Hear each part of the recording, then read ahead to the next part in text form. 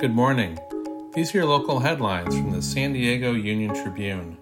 I'm David Clary, and today is Tuesday, November 16th.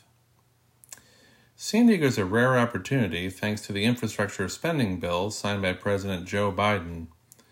If San Diego voters approve a half-cent sales tax hike on next year's ballot, the region would be well positioned to compete for billions of dollars in federal grant money under the new law.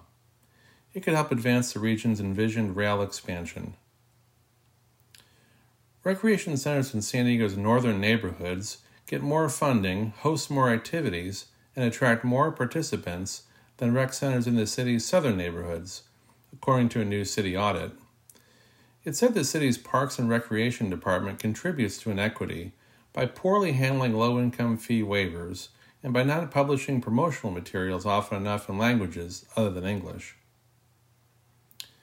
San Diego has agreed to a nearly $24 million lawsuit settlement with a cyclist paralyzed on Fiesta Island 7 years ago when a car driven by an intoxicated driver collided with him on a blind turn.